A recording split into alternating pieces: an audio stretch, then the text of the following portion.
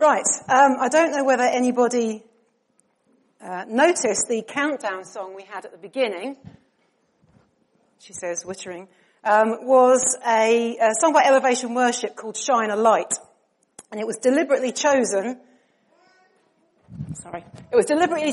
for the words, and I'm going to bring it up in a second, except this has gone to sleep. Why is it? Right, okay, we'll carry on for a minute.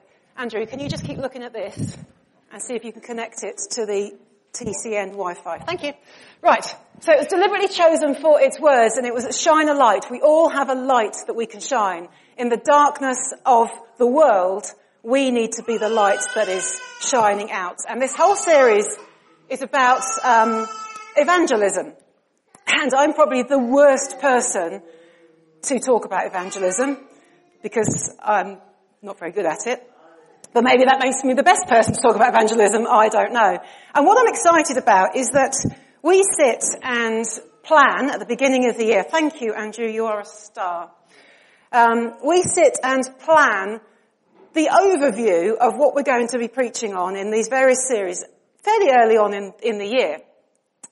And we do pray about it, obviously, and God gives us these thoughts. And what's happened is that this series on evangelism has landed at exactly the same time as the time of prayer and fasting, which we had not specifically planned at the beginning of the year, and also Claire's word about letting down the nets and bringing in the catch. And it just seems so right that at this time when God has given us this word that we need to go out into the deep waters and let down the nets and pull in this great big catch, that actually we should be receiving some teaching on how to go about doing it. So that's what we're going to be doing. So we're going to have 4 weeks of this series. Today we're going to be kind of setting the scene and starting off and talking about the fact that evangelism is for everybody, which is unfortunate because, like I say, I'm not very good at it, and therefore I would quite like to have a get-out clause. There isn't one.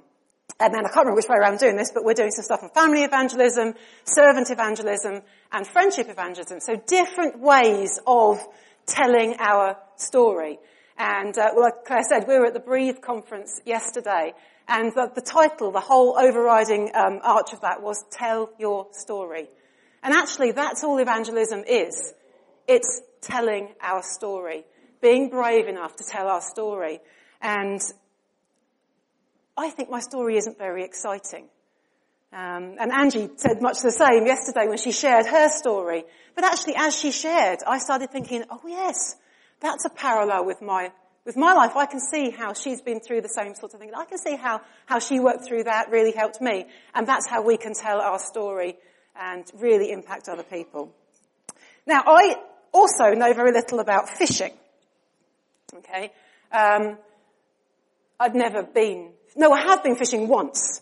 Andrew bought a fishing rod when he was about 7, and we dutifully sat next to this lake, which apparently had fish in it, with this rod. And after about 10 minutes, when we hadn't caught a fish, I was bored to tears. So, Andy, I know you like fishing, but no. But what I do know about fishing, particularly fishing where you go out in a boat with a net, I've seen enough of Countryfile to know that you don't just sit in the boat and wait for the fish to jump in. Yeah? And you don't sit on the land and wait for the fish to come into the net. You actually have to go out in the boat, drop the nets down in the right place, and haul up the fish.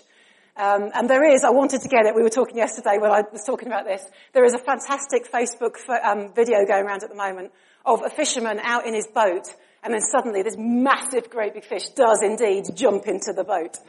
But generally that is not how fishing works. We actually need to go out into potentially choppy waters. We actually need to go out and potentially feel a little bit queasy on our boat because we're going into uncharted territory sometimes. And that's a little bit what evangelism can feel like. And fishing has a number of different methods. So I know enough, again, that you can fish with a rod and you can fish with a net. And I think you can do something with, like baskets. I think that might be lobsters or something. So there's all sorts of different tools that you can use when you go fishing. Oh yeah, that's true. You can tickle salmon, can't you? Is it trout? Oh, okay, sorry. Oh right, okay. Excellent. So, that's brilliant. So, already I'm filling out of my depth. I don't know much about evangelism. I'm absolutely useless at fishing. I think maybe it's time I went home. So, there are lots of different tools, and over this series we're going to unpack a few different tools that we might be able to use to share our story with other people. So what is evangelism? So the Wikipedia definition of evangelism. In Christianity, evangelism is the commitment to or act of publicly preaching of the gospel with the intention of spreading the message and teachings of Jesus Christ. So, in very intentional act. Which is good, because that feels to me like that is a bit of a get-out clause. I reckon I can get out of evangelism, because you've got to be an evangelist to do that. And I am not an evangelist, so therefore I don't need to do it. Brilliant. The Bible never actually mentions a gift of evangelism, like it mentions other gifts. But it does talk about grace-gifted evangelists, and talking about equipping saints for ministry and grace-gifted apostles and prophets and pastors and teachers, and we did a series on that a while ago. But all believers are responsible for equipping themselves to be evangelists. It's not something that is bestowed on one or two people. Some people are great evangelists. Billy Graham was a great evangelist. He was able to stand up and preach to thousands and thousands of people, and people somehow would just get it and be really convicted by his words. Now, not everybody is called to do that, thank goodness. But we are all called to share our story, to share God's love with those around us. But there is, sadly, for me, no getting out of it. So we're going to look at today a very, very familiar passage that hopefully you will all know and be very attuned with. And it's Jesus' final words to his disciples, his sort of final kind of parting instructions. And final words that people say are really important. You hang on to those final words. I'm kind of planning my final words now because I want them to be something profound. And I suspect when the time comes I won't say anything profound at all. But, people do say very profound things. So here we go. Here are some famous final words. And I want you to tell me who you think they were from. They may or may not be true because final words tend to get a little bit possibly adjusted as time goes on. Friends applaud. The comedy is finished. Anyone hazard a guess as to who that? Okay, you're up.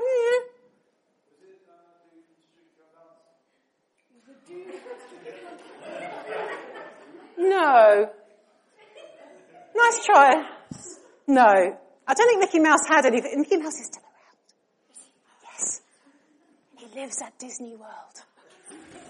No, that was Beethoven. Beethoven. Apparently. You did a study on Beethoven for school. Why did you not know that?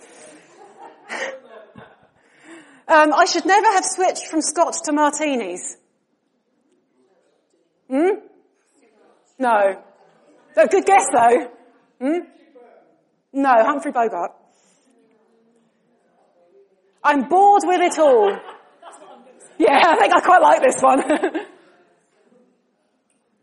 You should know this one, Andrew. Yes. No, I haven't done it, but I'm planning it. It's going to be a great one, this one. No, Winston Churchill, apparently. Money can't buy life. Bob Marley. Anyway, according to the internet, those were people's last words. Jesus' final words to his disciples and his final words to us in some senses were these very famous words. The Great Commission. So if you want to turn to it, you can do. Matthew 28:16 to 20. And we will read kind of the words bit, okay? So all authority has been given to me in heaven and on earth. Go, therefore, and make disciples of all the nations, baptizing them in the name of the Father and the Son and the Holy Spirit, teaching them to observe all that I have commanded you. And surely I am with you always, even to the end of the age. After he spoke these words, Jesus was taken up into heaven. So in these kind of final words, which are much better than I'm sure the ones that I would have come up with, he had a bit of time to think about it though, to be fair. Jesus makes a great claim. He gives a command. And then helpfully he gives a method to how to follow that command, which is always quite useful, and then ends with a promise. Okay, so those are the four kind of bits to that great, what we now call the Great Commission. So what we're going to do is we're going to break down those little bits. A very familiar passage to all of us, I'm sure. And hopefully it's just going to stir up something in us that actually this is a command that has been given to each of us. And however it outworks in our lives, however we feel most comfortable doing it, there is no excuse. We need to go and do it. Much as your lovely faces are lovely, I want to see lots more different lovely faces here this time next year. Yeah, we need to be making the difference. We need to be letting down those nets and bringing in the catch. I want your lovely faces as well, obviously, but I want extra lovely faces. Dear, whoops. Okay, so what is the claim? Whoops. So the claim is that Jesus had authority given to him from God. And there's a couple of places we can kind of look back in the Old Testament and look forward into the New Testament. And one of the things that Claire and I went to, in fact, I think, did you go to the same seminar as us, Alba and Harminder? The one where she talks through the story with the red thing. Yeah. We're actually, looking back over the whole story and how it all fits together and feeds through. And the stuff we did before Christmas where we look back at old prophecies and see how they're fulfilled. So I like to do a little bit of that. And if we have a look in Daniel 7, verse 13, it says, "In my vision at night I looked, and there before me was one like a son of man, coming with the clouds of heaven. He approached the Ancient of Days and was led into his presence. He was given authority, glory, and sovereign power. All nations and peoples of every language worshipped him." The authority from God is given. And if we jump forward into the New Testament and have a look in Ephesians 1 verse 20 to 22, I'm just going to pick out the right bit. "He exerted when he raised Christ from the dead and seated him at his right hand in the heavenly realms, far above all rule and authority, power and dominion, and every name that is invoked, not only in the present age, but also in the one to come. God placed all things under his feet and appointed him to be head over everything for the church." That is some authority. Yeah, Jesus was given the authority to rule, basically, from God.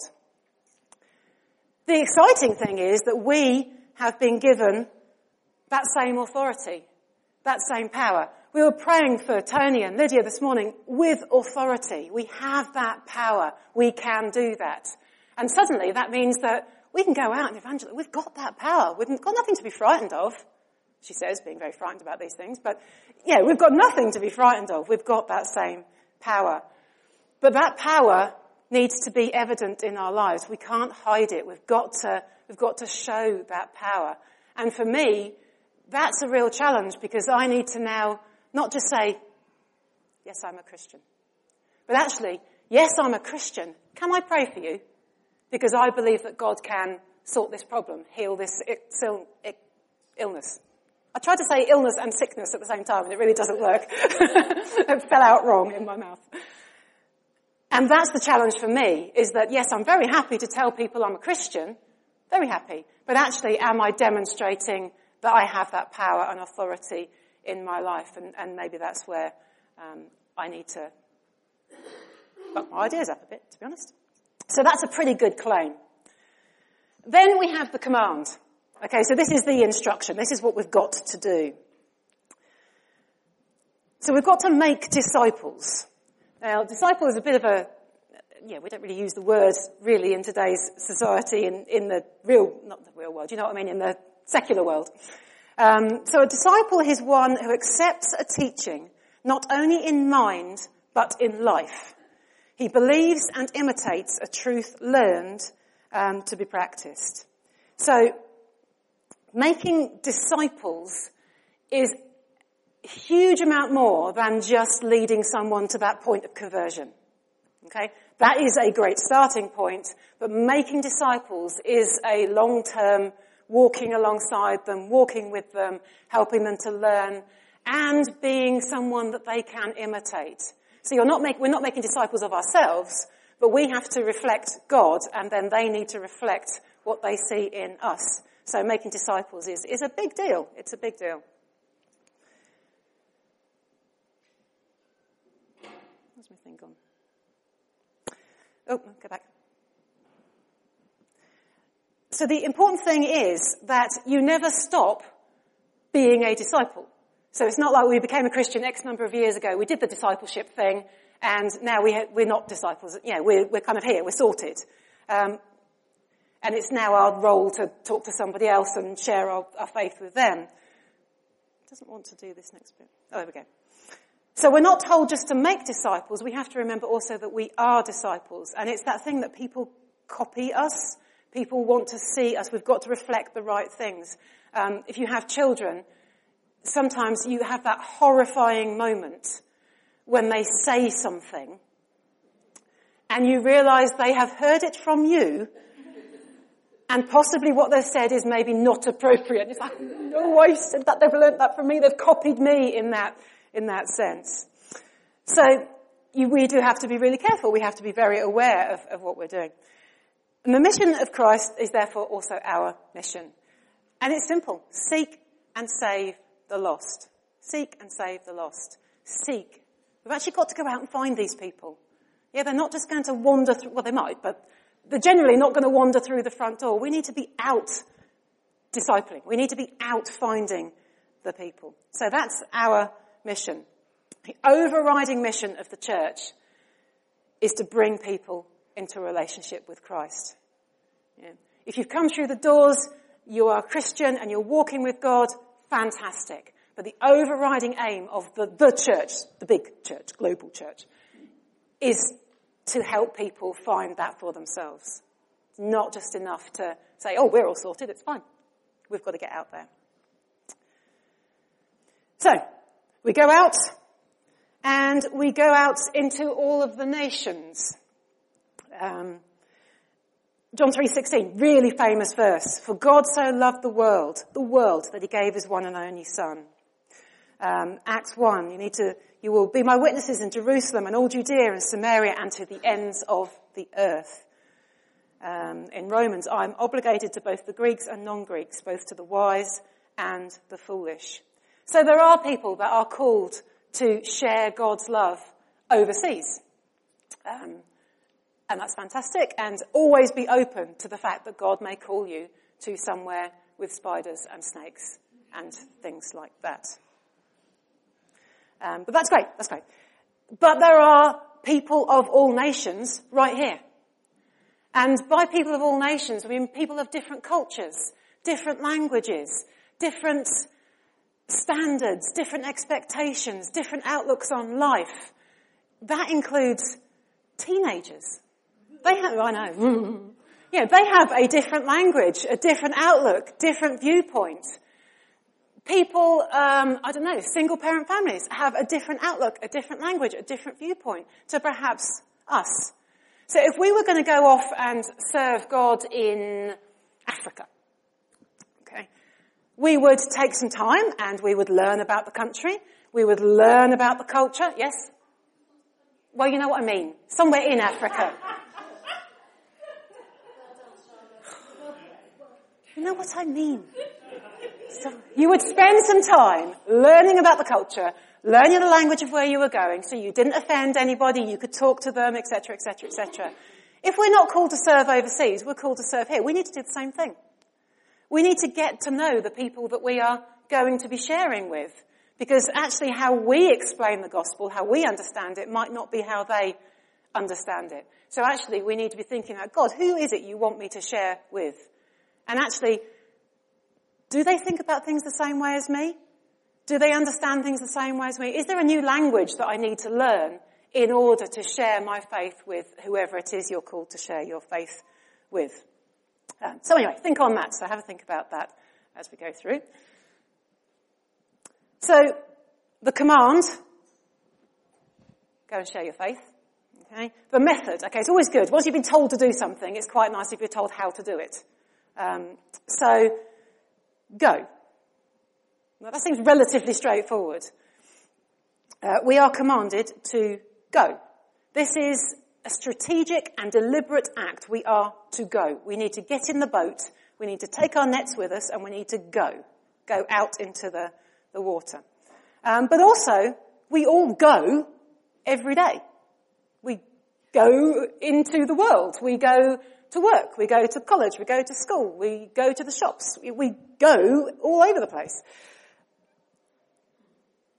So we need to carry that message with us wherever we go. So it's not a case of just saying, okay, it's Wednesday. Wednesday, I have decreed, will be my evangelism day. And I will go and I will evangelize somewhere on Wednesdays. I don't know why Wednesdays, but anyway.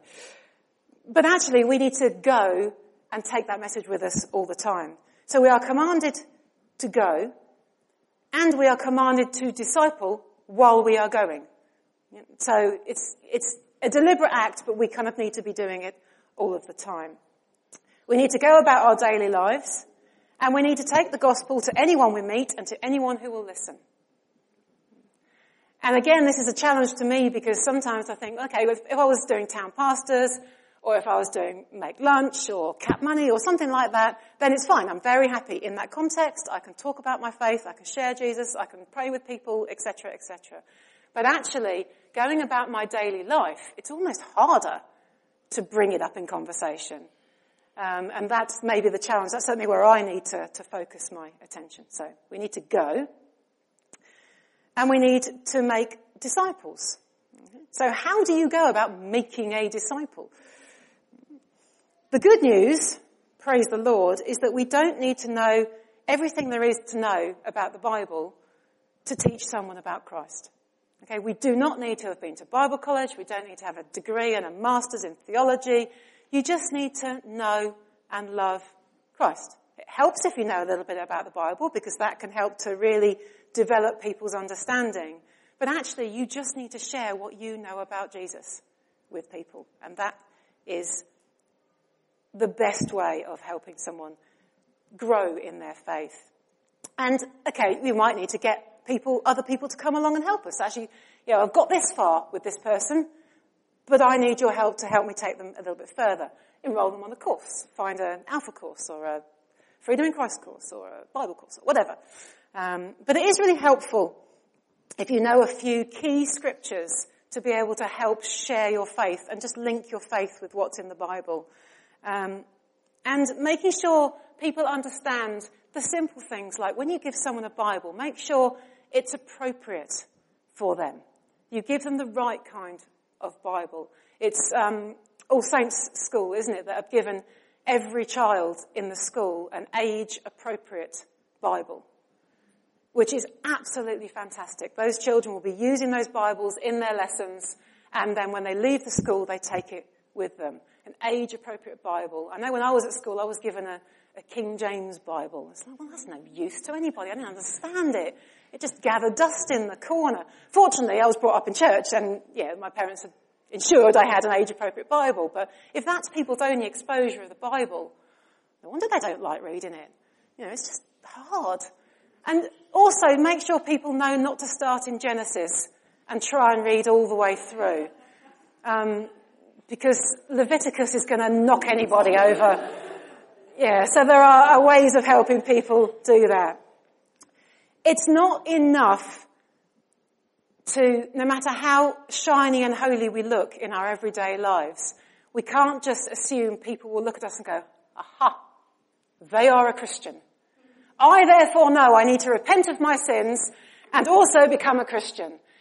They will not just get it. We need to tell them. We need to share that with them.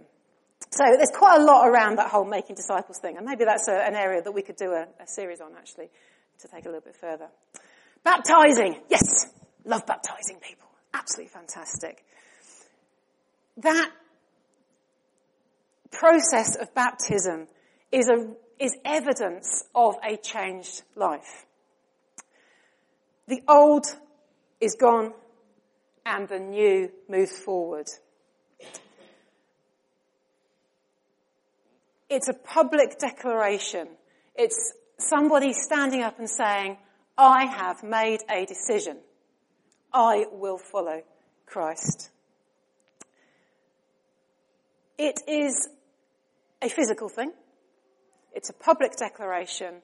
But I truly believe that something happens in the spiritual realm when somebody is baptized. It really punches the devil. Yeah, it really knocks him out of the water. I am publicly declaring, and at that point something breaks in the old life, and it's a hugely important process, baptism. So, that's something we need to be talking to people about. Once they've become a Christian, let's start talking to them about baptism, because if they want to move on in their Christian lives, breaking in the spiritual realm the old stuff that's holding them back is so important. If they don't break it, they could well be, restricted going forward. Teaching them to observe all things that I have commanded you. Interesting the way round that goes. Baptizing and then teaching. Baptizing is an early part, and then you can learn all the stuff that you need to learn. Baptizing and then teaching. The in-depth teaching. You need to, obviously, before you be baptized, you need to understand the basics of what you're doing. It's not so someone comes in on a Sunday morning, gives their heart to the Lord, and all right, come on, let's go find some water, I would be more comfortable knowing that they knew the basics. But the in-depth teaching comes afterwards. So let's not put off talking to people about baptism. It's not the end of the journey. It's just the beginning. I'm forever grateful that I was baptized really early on in my Christian life, in my life, actually, to be fair. Because actually I've been able to live my whole Christian life with that broken. And, having made that public declaration. And, when I go through difficult times, and when certainly as a teenager, the devil would say, well, you're not really a Christian. You didn't pray the right prayer. I became a Christian about 100 times. Because every time I thought, did I do it right? Did I say the right words? Perhaps I didn't. I'll do it again just to be sure. At the point at which I was baptized, I was able to say, yes, categorically, I know, on that day, I made a commitment, job done, move forward. And that is a huge relief in someone's Christian life. So what is the promise? Commandment, bit of a method on how to do it, and then the promise going forward. And excitingly, this promise, I am with you always. And that's what we can share with people. That's what people need to understand. That's what people need to know. That there is somebody. Claire started off this morning with that, somebody knows us. Somebody cares about us. And so many people in the world today don't think anybody knows who they are. Don't think anybody gives two hoots about what they're up to. And if we can share that there is somebody, not only we personally care about people, but God knows them. That's a huge deal. And not only does God know them, God is with them always. Always. No matter what scrapes and difficulties we get ourselves into, God is with us always. And this is the same promise that God made to Moses at the burning bush. He said, and I will be with you. I will be with you, to Moses in the burning bush. The same promise he made to Joshua. He said, and as I was with Moses, so I will be with you. It's the same promise he made to Gideon. I love Gideon. Such a scared little chap. Made the promise to him, I will be with you, and you will strike down all the Midianites. And it's the same promise he made to Jeremiah. I can't find it now. Anyway, the same promise. Now, the good news is that we have the Bible, and we know the end of each of those stories. At the time, all of these four people were in kind of tricky, scary situations. And that promise from God to say, I am with you always. They had to just take and accept that that was true. We know that it was true. We know the end of their story. We know that God was indeed with them, and they did amazing, incredible things. And if God promised them that, and we can see that that was fulfilled in their lives, then we can be confident that when he says it to us, it's true. And although we don't know the end of our story, we can be convinced that God is with us always. Now that makes me feel a little bit better about evangelism. Because if God is with me, then I can probably get over myself and be a little bit braver and really share my faith.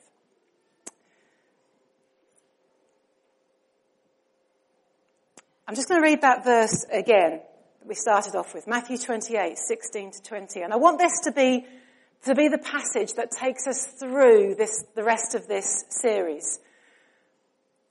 That this is what we're aiming for. This is the commandment that we've been given. And all the stuff that we do over the next few weeks is how we go about doing that. Some ideas were actually, maybe I can't stand on the street corner and preach, but I could do that. And I could share in that way. I could use that fishing tool. I'm going back to my fishing. I'm going to stop the fishing analogy. So Matthew 28, 16 to 20. All authority in heaven and on earth has been given to me. Therefore go and make disciples of all nations, baptizing them in the name of the Father and of the Son and of the Holy Spirit, and teaching them to obey everything I have commanded you. And surely I am with you always to the very end of the age. Really familiar passage, but just read it again this week and let it embed in your lives and just take it as a challenge from God. Go. Therefore, go. So we're going to finish off by singing a song called Miracles, which basically is a song about everything that God has done for us. And in this song, will declare that we believe in the God of miracles. And if we can stand and sing and declare that we believe in the God of miracles, then we can go out and share that God of miracles with other people. So we're going to stand, and I'm going to go over there because I've got to press that button now. But we'll stand and sing this song together to finish.